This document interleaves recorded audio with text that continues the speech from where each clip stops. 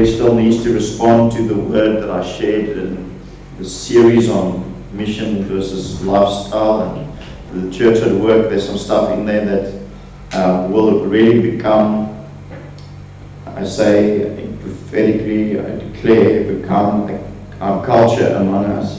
We will not be a compromised church, and we will not be a church that allows compromise as part of our culture.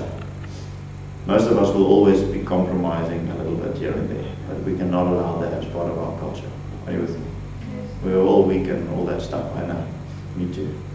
But we can't allow it as part of our culture, so we'll preach the truth and we keep each other to that by the grace of God. What are we living in response to? You know, so much of what we do is in response to things. I mean, that's the way we live. I live in response to the emails I receive from my boss, right? I live in response to the share prices or the Bitcoin prices. Because if they go down very sharply right now, it's going to trigger an action from me, and I'll sell or I'll buy. Do I live from social invites? Do I live in response to social invites? Do I live in response to my wife, my husband, my children? Do I live in response to the news, to the weather? What's the weather like? So what can we do today?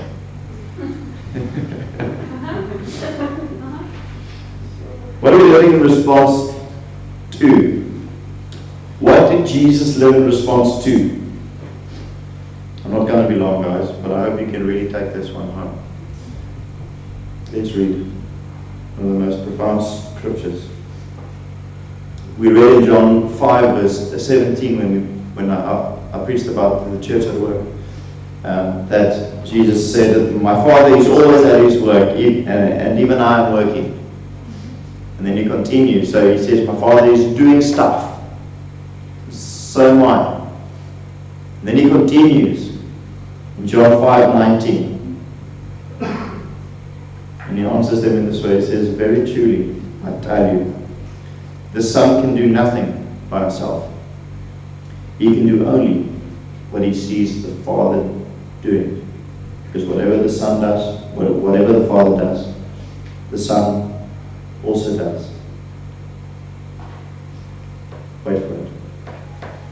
Jesus was perfect, right? Jesus lived the perfect life. We'll see now in Hebrews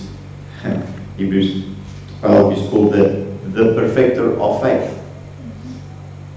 Sometimes it says the perfecter of our faith, but when he was on earth, he lived in faith. There is a perfecter of faith. I think the NIV actually translates it like that. Perfecter of faith. He perfected faith while on earth.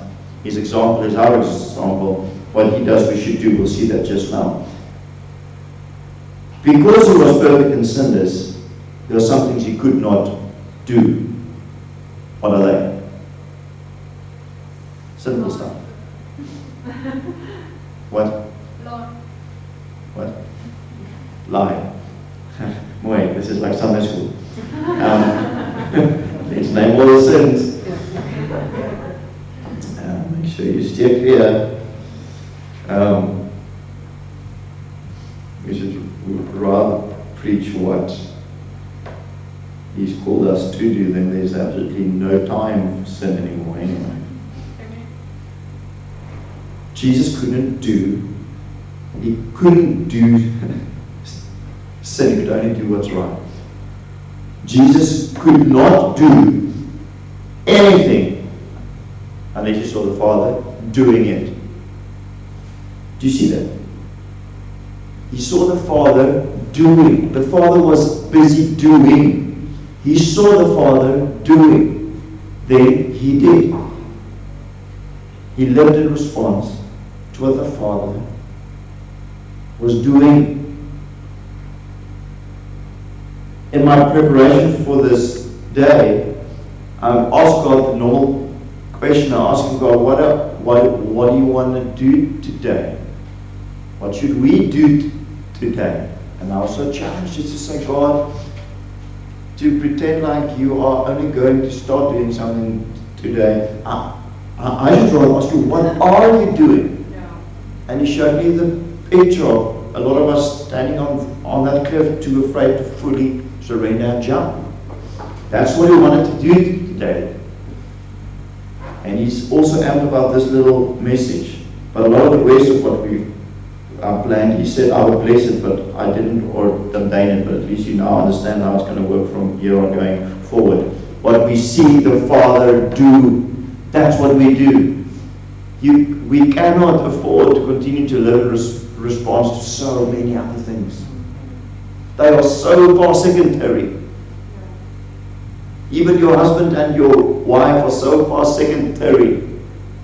Because if you would see what your father is doing, you know what, husbands, you would so often see him loving your wife, and you would hop on the bus that you've been off. What is he doing? What are you living? What are you living for? This is not a great sermon that's going to go anywhere. It's going to stop right here. Because if you could just take this, it'll change your life. Because if the whole church would just do that, it would. I mean, if only you guys who are here today would do that, it would change the world. Yeah.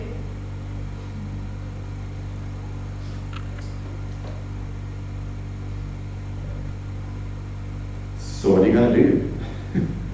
I don't have much more. I've just been hanging on this scripture with my life. What are you doing? What are you doing, Father? That's all I want to do. You know, I burnt out badly this year, March. Badly. Really badly. For 2 weeks I could only lie on my back and drink water and dry bread and just like breathe deeply, because I was gone. Because I did so many good things. So many kingdom things, so many great ideas. And half of them I heard from God. The other half we heard that it's a need, or it's something that came up in staff meeting, or something that came up in what meeting. We thought that's a great idea. We haven't done that in a long while. Let's do that. It killed me. I'm going, by the grace of God, I'm never going to do that again. We can't afford to live like that. What is he doing?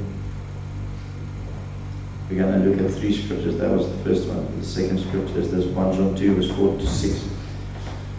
Whoever says, I know him, but does not keep his commandment, he's a liar, and the truth is not in him. But whoever keeps his word, in him truly the love of God is perfected. I want the love of God to be perfected in me. By this we may know that we are in him. Whoever says he abides in him ought to walk in the same way in which he walked. So you could say Jesus lived that way, but I have got a job, so I live different. I've got a different life, than whatever Jesus. I can't go to Galilee and walk around the lake and just, I can't do that. Now, obviously, you would be understanding enough to know that's not what he means. He means that we would not practically do what he did, but we must understand how he came to what he did. What did he do? Whatever he saw the Father do. What we see the Father do right now isn't necessarily walking around the Sea of Galilee. For some that might be. What are you seeing him do? What are you seeing him do? Because we ought to walk. If we say that we are in him, if we say that we are in him, if we say we are Christians, followers of Christ, my goodness, that's what it means. Followers of Christ. When you follow someone, you see what they're doing and you do it. You see where they're going and you go there. That's following. It's the very foundation of everything. Yet our holidays and our weekends and our lives are just filled with everything other than that. The decisions we make is just filled with everything else but that. We've been speaking about this. I think this is just another angle, but it's been gripping my heart. Ephesians 5 verse 1 says we should be imitators of God as little children. We should imitate Jesus in this. This is our aim. Would we miss the mark? For sure. Of course we'd miss the mark regularly. there is full forgiveness in that if we are honest about the fact that we actually want to do that. 1 John 2 at the beginning it says, if any one of you, if anyone sins, you should know that there is forgiveness. Let me tell you a beautiful testimony of forgiveness. A revelation to me, one of my most precious revelations for the year. Maybe I'll share it, I can't remember. I had my son, he did something wrong, and I reprimanded him because of it. And he then said that he is really sorry about that. And then I did something that I didn't realize what I was doing until I did it, and then I got the greatest revelation. I said, because I just had compassion on him, and he was so sincere in his repentance, I said, come here, let me forgive you. And forgiveness became an action for the first time in my life while I was holding him. And I realized he's feeling forgiven now. I didn't say, yes, you are forgiven. No, just go away. Forgiveness, like repentance, is an action. And now I'm going to God and saying, God, forgive me. I'm waiting on him to love me. I'm waiting on him to embrace me. I'm waiting on him to, whatever, God, forgive me. It's more than words. Yes, we will be forgiven, but this is what we are saying, believers, when we're saying, I want to be like Jesus, I should walk in the same way he walked. The first time someone sent me the scripture on WhatsApp, I was not convicted, I was more angry. I was like, what? This is impossible. Exactly. Are you willing to sign up for this? This is what we're heading for. This is our aim. This is what we say. Yes, I am going for this. I'm going to follow Jesus. I want to walk the way he walked. How did he walk? He saw what his father did. Can we just make a decision also we would repent of doing anything that we do not see the Father do? Doesn't matter if it's a beautiful thing. Doesn't matter if it's a good thing. It is dead religion.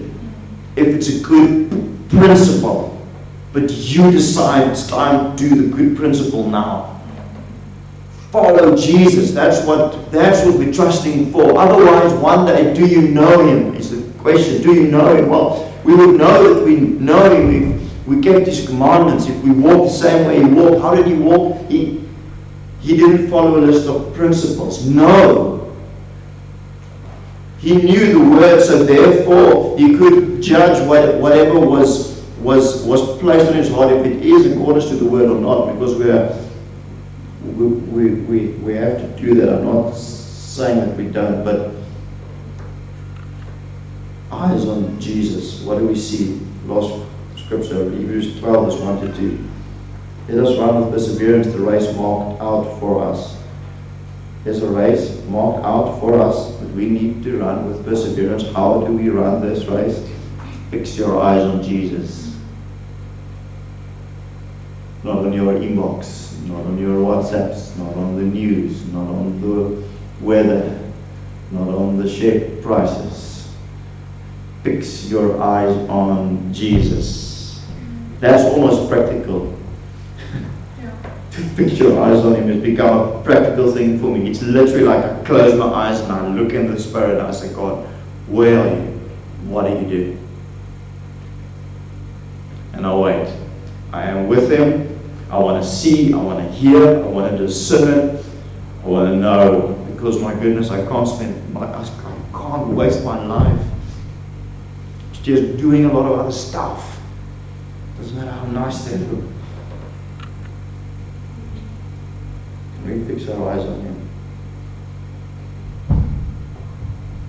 We heard this weekend at an intercessor training that Tani, who was leading it, said the most important thing for us to do is to train our ears and to discipline our tongues. Train your ear to hear God. Make sure you really hear God. A lot of us, I spend a lot of time with some of you. There's many of us who are not we do not really frequently hear from the Lord, and therefore you make up a lot of ways of making decisions. Maybe you do not even know God, or maybe you just walked away, or maybe you just made a new religion up in your mind where it's okay if I don't hear Him, but you're not surrendered to Him, you're not following Him, just want to hear Him every now and again. Maybe I'll continue ranting on this for long still to come, but I don't feel that God is really releasing me to speak about anything else in this right now. We need to hear Him, we need to follow Him, we need to hear Him. What is our Jesus story?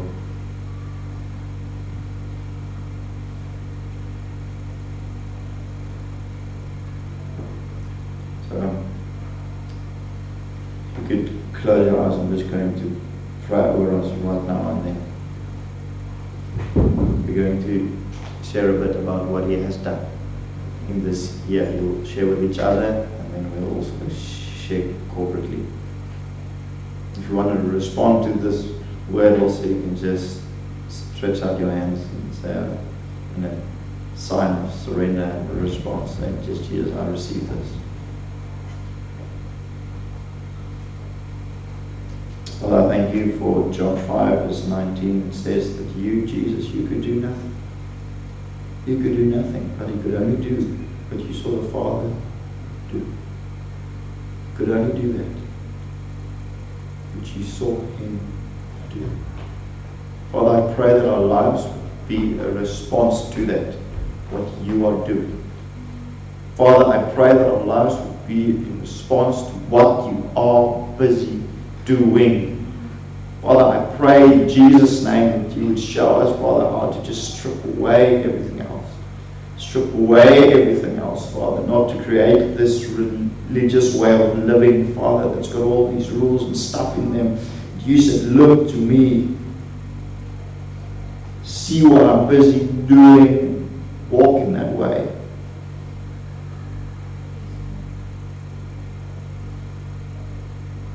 Father, we pray, do it in us, in every heart that agrees inside. Every heart that says amen, Father, there's agreement among us. We ask you for this, and through your Holy Spirit, you would teach us this. You would teach us to know your voice. You would teach us to follow you. You would teach us how to throw off all the weights and the sin that ensnares us, Father. And those weights are sometimes beautiful things. They're not necessarily sins. They're beautiful things. Show us them, Father, so we can throw them off and just see what you do.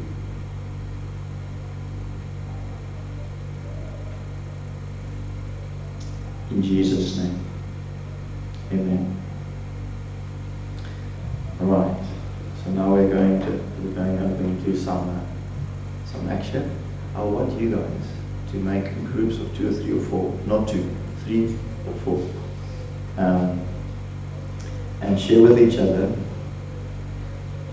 what has God done in your life this year. What has He done? Maybe just one small testimony, maybe you don't have anything right now, you can't think of it. 1 year is a long time to not have anything that God has done, so maybe 2022 will be a remarkable year then. We'll trust for that. But would you share with each other what God has done? And then if in your group there's quite a cool story, would you just nudge them and say, I think you should maybe share that with the rest of the congregation as well. Could we do that? Okay, let's share for the next 5 to 6 minutes, 1 to 2 minutes each. Max, don't go off on your whole life story tangent now. 1 to 2 minutes. What has God done in your life this year?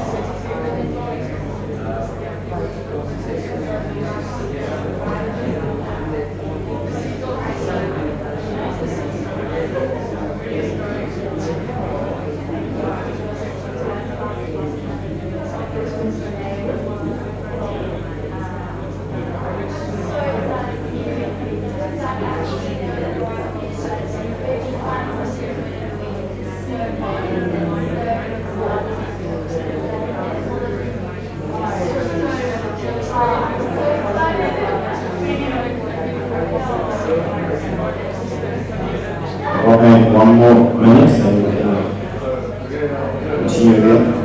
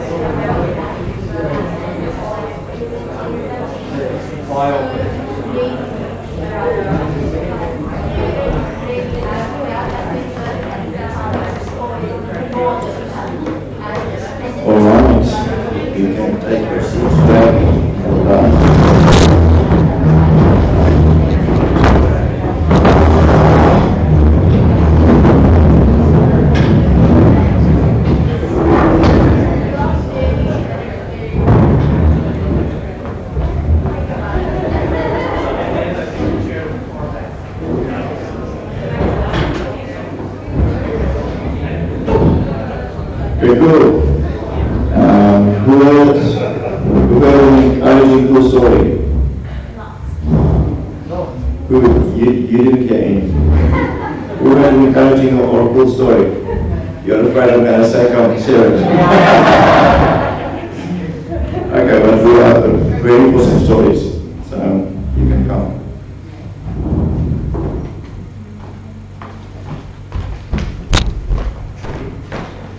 Hello everyone.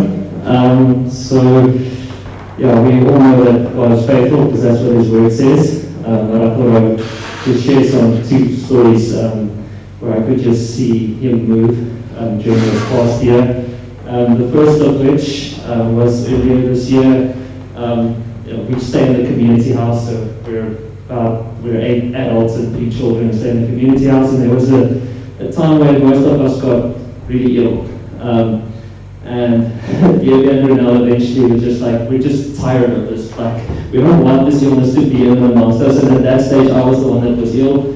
And they just said, can we lay hands on you? And I remember in that moment, I just felt the Spirit come over me. Like when you're in worship, and you just feel like the Spirit has come over you. It felt like one of those moments. And then I was really ill. I was throwing up. And then the next morning I was completely fine. I just went for a jog to go and celebrate because all of a sudden I could just go for it. It was just a testimony to how the goodness and the presence of God expels that out of us, which is not of Him. And I want to grow in faith to see that more. And then another testimony was while we were on outreach with the youth. So Friday night we've got Straalwerk. So then we go into the streets of Cape Town and we minister to the homeless. And then during this time, we took the youth with us. We were ministering there by Green Market Square. So during the day, it's a beautiful place. At night, it's actually quite dodgy. So we went there. We were in an alley. I remember seeing with one guy that looked really disturbed. He actually kept eye contact with us right throughout while walking past us, and then he just kind of did his own way, and I was like, this is weird. And we continued ministering to the homeless that were there. And it so happened that all the girls, so Rista was with the girls, they all of a sudden encountered this guy too, and then they kind of were like, oh shucks, what do we do now? And then Rista, loving the Lord and knowing that He is powerful, just called the girls together and like, let's pray. let's pray. And then as soon as I stopped ministering to this one homeless person, I noticed that this guy just came out of nowhere and he just started shouting, "You've crushed his head, you've crushed his head, you've crushed his head." And if any of you know, Genesis 3 speaks about Jesus that crushed the serpent's head, even though the serpent bit his heel. And then speaking of Diabel, we know that demons often just pronounce truth. They just declare the truth of who Jesus is, and that was so beautiful to know that Jesus was in and amongst us there, and how powerful his presence is, that even this person that was there, he couldn't do anything. In fact, we confronted him and he started pushing away, wanting to disturb us, but not impacting the fact that we were still ministering to people there. So, yeah.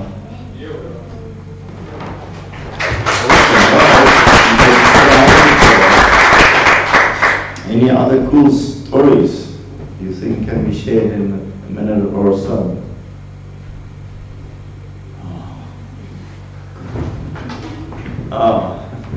Now we have a stampede. I have so many stories to share, and I should actually share them all. So somewhere in the middle of this year, I really felt the Lord start speaking to me about Brooklyn, which is the area just outside of town with a lot of trafficking and drug addiction and prostitution. So I've been wanting to reach out there, but our team is quite to full capacity. So I started praying for laborers, and I remember specifically Anita asked me, what are you specifically praying for, Brooklyn? And I said, well, I'm ready to go, so I'm praying for laborers. And at some stage during a lot of prayer, I really experienced the Lord asking me if I would give it up. And I'm like, I would give it up, but it's really on my heart. And I know it's on his heart too. So it was kind of a strange conversation I had with the Lord, to the point where he then said, but if no one goes with me, will I still go? And again, I don't think it's part of his heart that we go alone, but I'm like, okay, yes, I'll go, but I really don't want to go alone. And yeah, I was praying specifically for specific people also to come along, or specific kinds of people, let me rather say that. And then probably about a month ago, the team that I'm currently reaching out with, leader just asked me, but do you think we should take on Brooklyn? And I'm like, oh, awesome, that's the best team I would possibly want to go with. So on Friday night, we had our first outreach in Brooklyn, met a lot of women, and to me it was this confirmation similar to what Diego has been encouraging us to do, where the Lord speaks certain words over us, and he was just confirming my calling once again and reminding me of how much I love, I want to say, that entry-level evangelism, like sharing the gospel with someone for the first time, and just seeing that hope and that life coming in them. So I really, really enjoyed it. I don't even know if you're allowed to enjoy stuff like that, but I love it. And then on Saturday we had a celebration of all the women that's left prostitution over the last how many ever years since Starbucks started reaching out. And to me it was such a cool moment of sitting in a crowd where the women share their stories, and you realize how small the part is that you actually play in their story. Like it's just that one night or that one conversation, or sometimes it's a bit longer. But it's so cool to know that this is the word he gave me for Brooklyn as well. He's the seed sower. He's doing the work. It's exactly this John 5:17. So he's just inviting us to come along, and then we get to see this like really cool moments, and our lives change. But we don't really play that much of a role. But the Lord's like, come, let me show you what we're doing. So for me, that's been an awesome destiny this whole year, actually.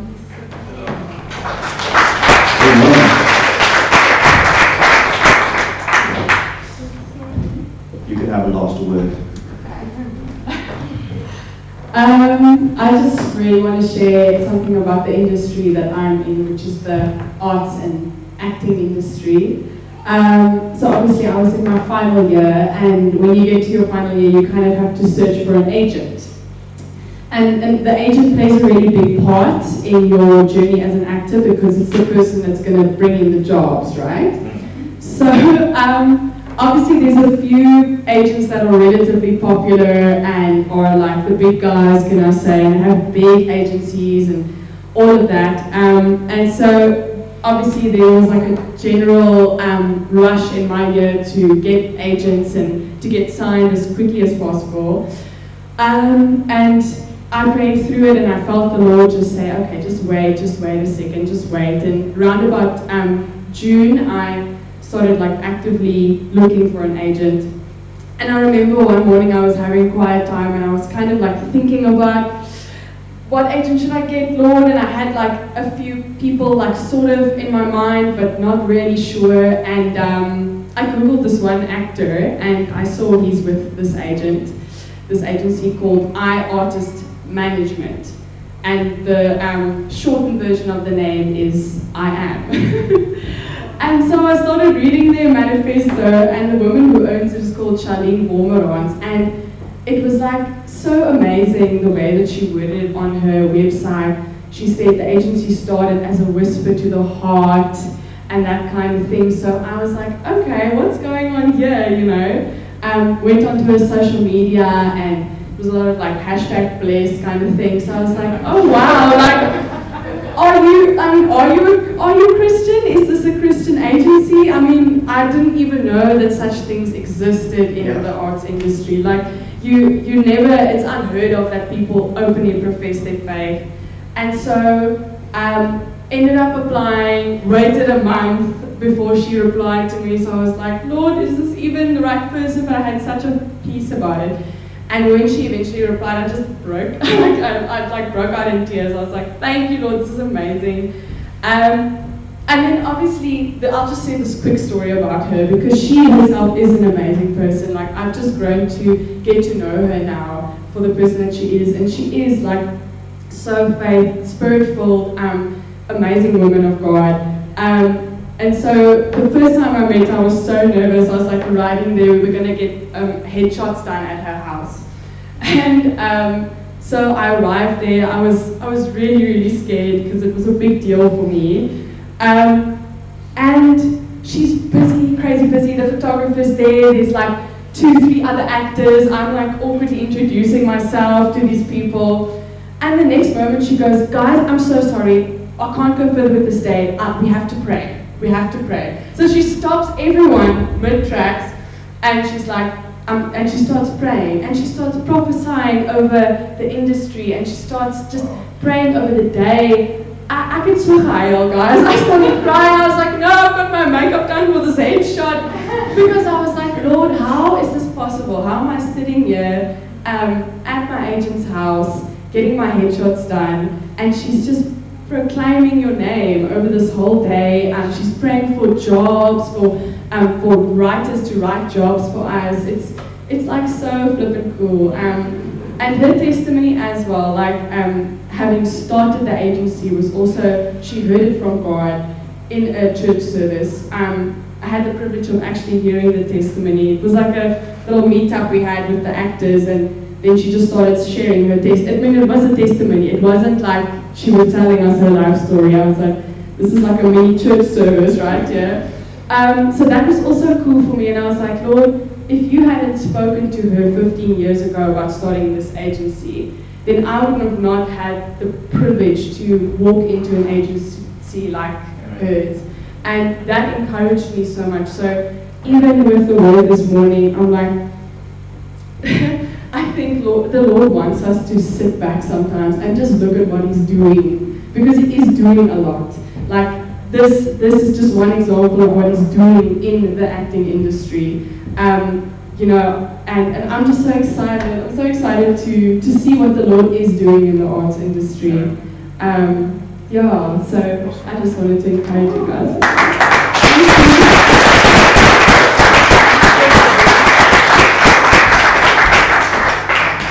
Juliet, how about your house? How about Fine, Juliet has got something to say.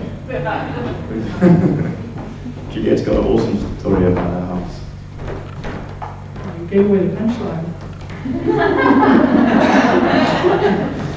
Okay, so the beginning of this year, I had Christy, some of you know, speaking to me about, I think you need to move into a 3-bedroom house. And I said, you know, I've come from a missionary background. I'm used to making do with what we have, and I'm fine with that, and I'm content, and I do not like change much, so the Lord sent me overseas for 14 years to work on that. I still don't think I choose and embrace change.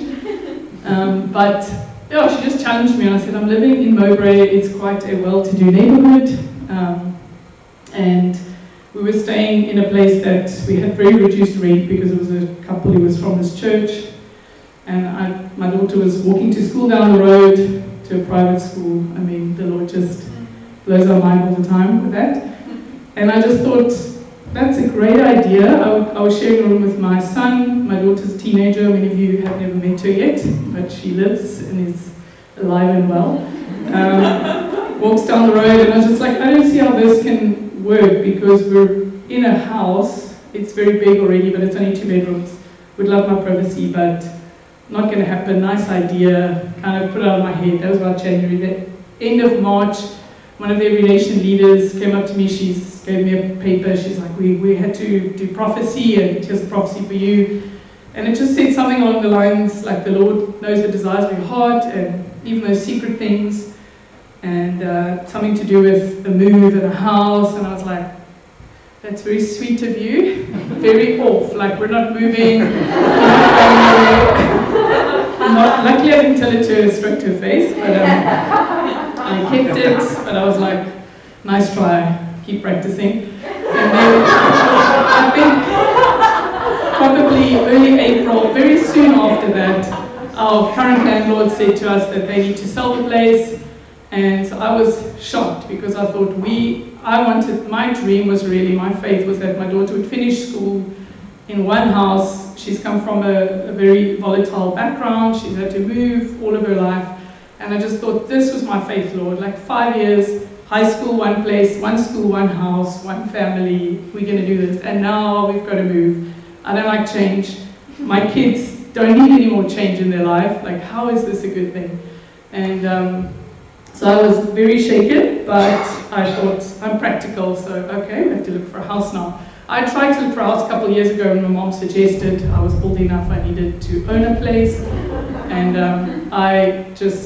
it was not a good experience. I felt rushed by agents. It was pressured, it was many, many tears. This wasn't how I pictured my life. I was going to get married, he was going to buy the house, he was going to take care of it, and then we'd have children, and so yeah, didn't quite work that way in my life, but I just wasn't ready. So now that I had children, I was a bit more open to a house. It made sense. Started looking. I thought I wanted to be near where we live, because we have relationships. I want my daughter to go to school in the same school. So I looked around Obbs, Mowbray, Pinelands, Rondebosch, all rather expensive areas, for those of you still looking in that area, as we know you are. Looked in Obbs, I thought it was quite nice, on-street parking, break into place. I don't know, it's just not sitting right with me. Took a few of you with me on some of those viewings, and eventually a friend sent me a link to a website that I'd never used looking for property at the time, and it had a 3-bedroom flat in Pinelands. And I remember driving to Pinelands years ago as a single woman to look for a place, and I thought, this is retirement village. I do not want to live here. But now that I'm a mom with children, I'm looking differently. I'm thinking it's beautiful. There's lots of green areas and wonderful schools. So how the Lord prepares us. And I saw this website, this advert, and I was like, this is the one. It was my 7th house, and I made a joke saying 7 is perfection, complete. This is the end of my search. But I still had to go and view it. I looked at the pictures, I'm like, I will put in an offer. Sometimes the market works like that, as many of you know. You put in an offer before you've seen it, because you know it's a big deal, you better go for it, what's gone. So I called my team, we descended on this lady the next day. I think there was about 8 or 9 of us, and we looked around the house, and I was like, how do I put in an offer? And she said, no, I'm going on holiday tomorrow, and I haven't even drawn up papers with the lawyers, like, I'll get back to you. And so imagine my shock when the next day she said, it's off the market, I got an offer I couldn't refuse. And I was like, what do you mean? We talked about this, you had no other plan. And so she said, she said, sorry, it's gone. So I called up my team again, we started looking at places, but every time I looked at a place, I looked thinking of that place. And I remember Alice saying, when I saw that place, I just kept talking about it, and Alice is like, you sound like you love. I am. This is the one. So I was rather upset. But again, I kind of went with that attitude. I could make this work. And thankfully, I have a community who said, when you buy a house, you don't make it work. You wait for the one that is the place for you. So I looked at the original house on the Saturday, and the next Saturday morning I got a message from the owners saying the offer fell through. You can put in first offer if you want to. So called up my team and my second phase of the team, and off we went and had a look again. They all said yes. The Wilhelms of the world went and checked all the cracks and the roofs and everything and said it's a good one, go for it. So went, put in an offer, she accepted, we signed, and I think that's when the fears probably started, because you think, wow, I've never bought a house that's quite permanent. It's a flat. I wasn't looking for a flat, I was looking for a house. Now I have to drive my daughter to school, so that changes my scheduling. And I still wrestled with the Lord about why, because my daughter was also going up and down with the move, not, embracing it. So I couldn't get too excited about it either. And the one day I was just chatting with her, and she's like, but why do I need to move, and why didn't the Lord? And then I just said, the Lord moved, He's moving us. He made this available. I have no shadow of a doubt. Everything I looked at, this price was super cheap in comparison to what's out there. I can give you the list, but it's an incredible place with off-street parking and just things that I wouldn't have dreamed of. And I said to her, I have peace because of all these impossibilities that the Lord overcame for us, that this is the right place. So we've got to get in line with what He wants to do there, whether we like it or not, whether we're happy or not. And as I left her room, I just felt like, Lord, help me. Like, how is this okay for her? How is this fair? And He just dropped in my spirit that if she had finished high school in the old house, gone to university or whatever, we moved then and she came back, she wouldn't have a base, she wouldn't have a familiar place that was her home. And so in His kindness, she's halfway through high school now, and her second half of high school is going to be her permanency. It's going to be a home where she can come back forever. So just to give, the Lord gave us permanency instead of what I kind of thought is impossible. We now have an incredible permanency. So I really just saw the Lord move in so many ways. All three of us in my family do not have dads, and I just saw Him provide and gave wisdom and gave people and community and finances beyond. And the timing was just, the transfer went through like 2 days before we wanted to move in, and then a plumber was suddenly available that wasn't available to do some renovations we need in the bathroom. And so when we moved in, it was just phenomenal, even financially. So give Him all praise.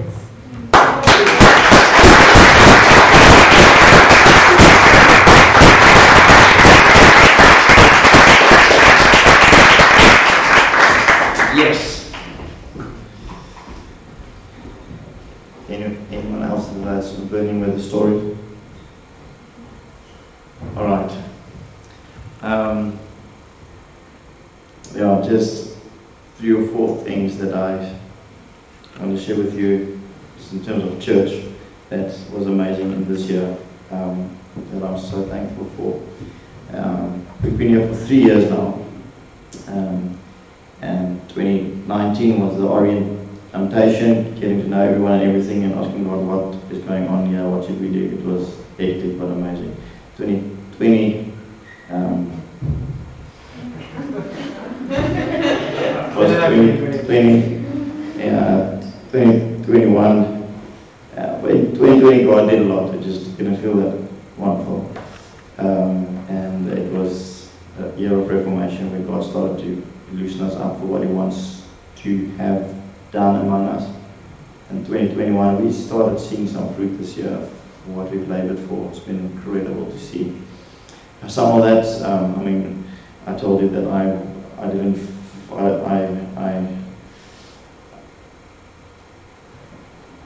could have lived in a more healthy way. I think it ended me up almost burning out in March. But the amazing thing was that the church, for the first time in 3 years, the church started to grow exactly when I tapped out and I wasn't there.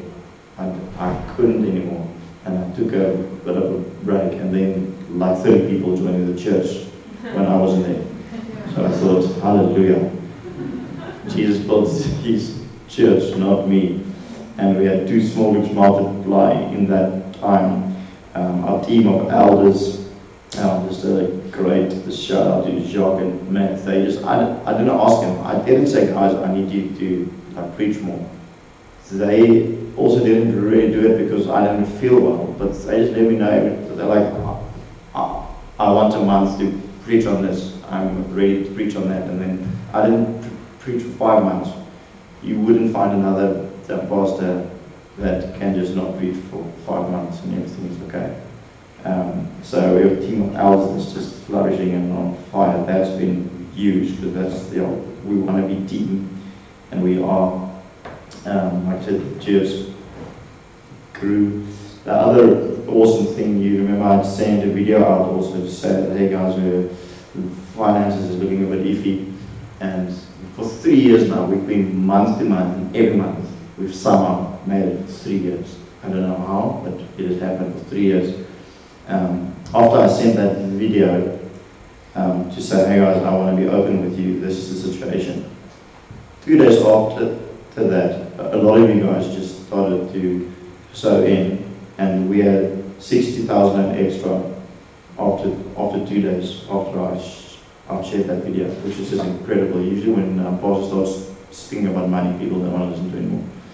But you guys just responded. It was huge for us, and yeah, we could keep on doing things. I can tell you a cool story that's going to bless. Maybe it's you. So I mean, if it's you, then just know this was God. But this was a cool story. This is the way He works. We felt the one day I told Juliet, let's sow 5,000 rand into Shofar Stellenbosch's building fund.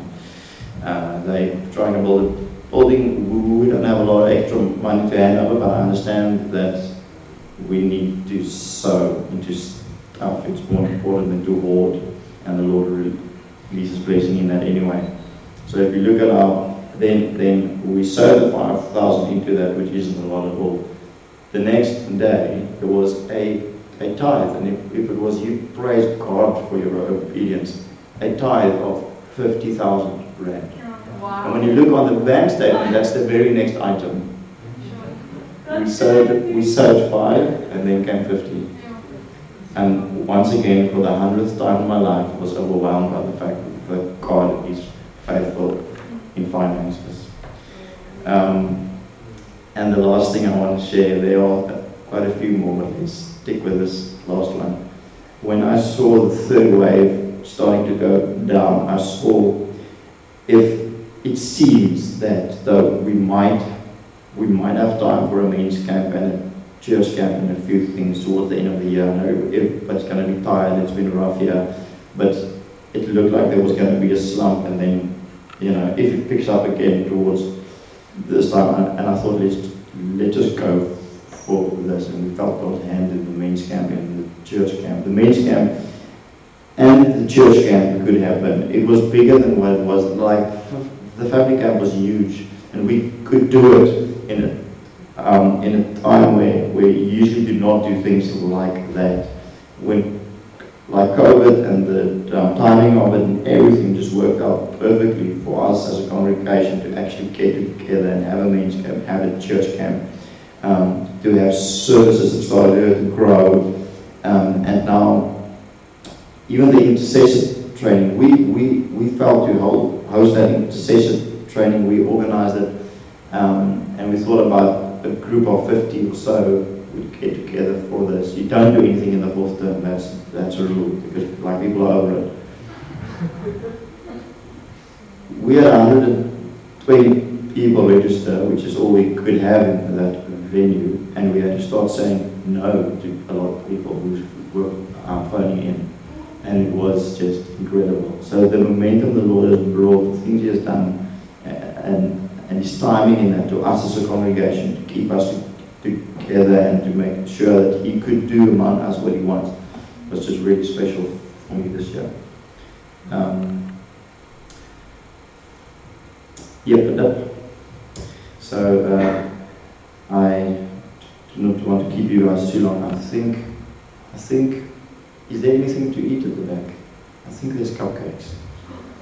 So if you aren't thankful enough yet, then maybe you would be after the cupcakes. I want to just pray over us,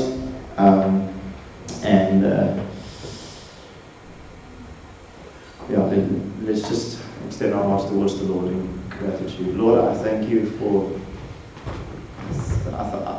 what you have done in our midst this year. I thank you for what you've done in our hearts. I thank you for what you did today. I thank you for the fruits of what you have done today, that there would be fruit of what you have done today. I thank you that we can look back and our hearts can be full and we can know that you are God and you are working and you love us.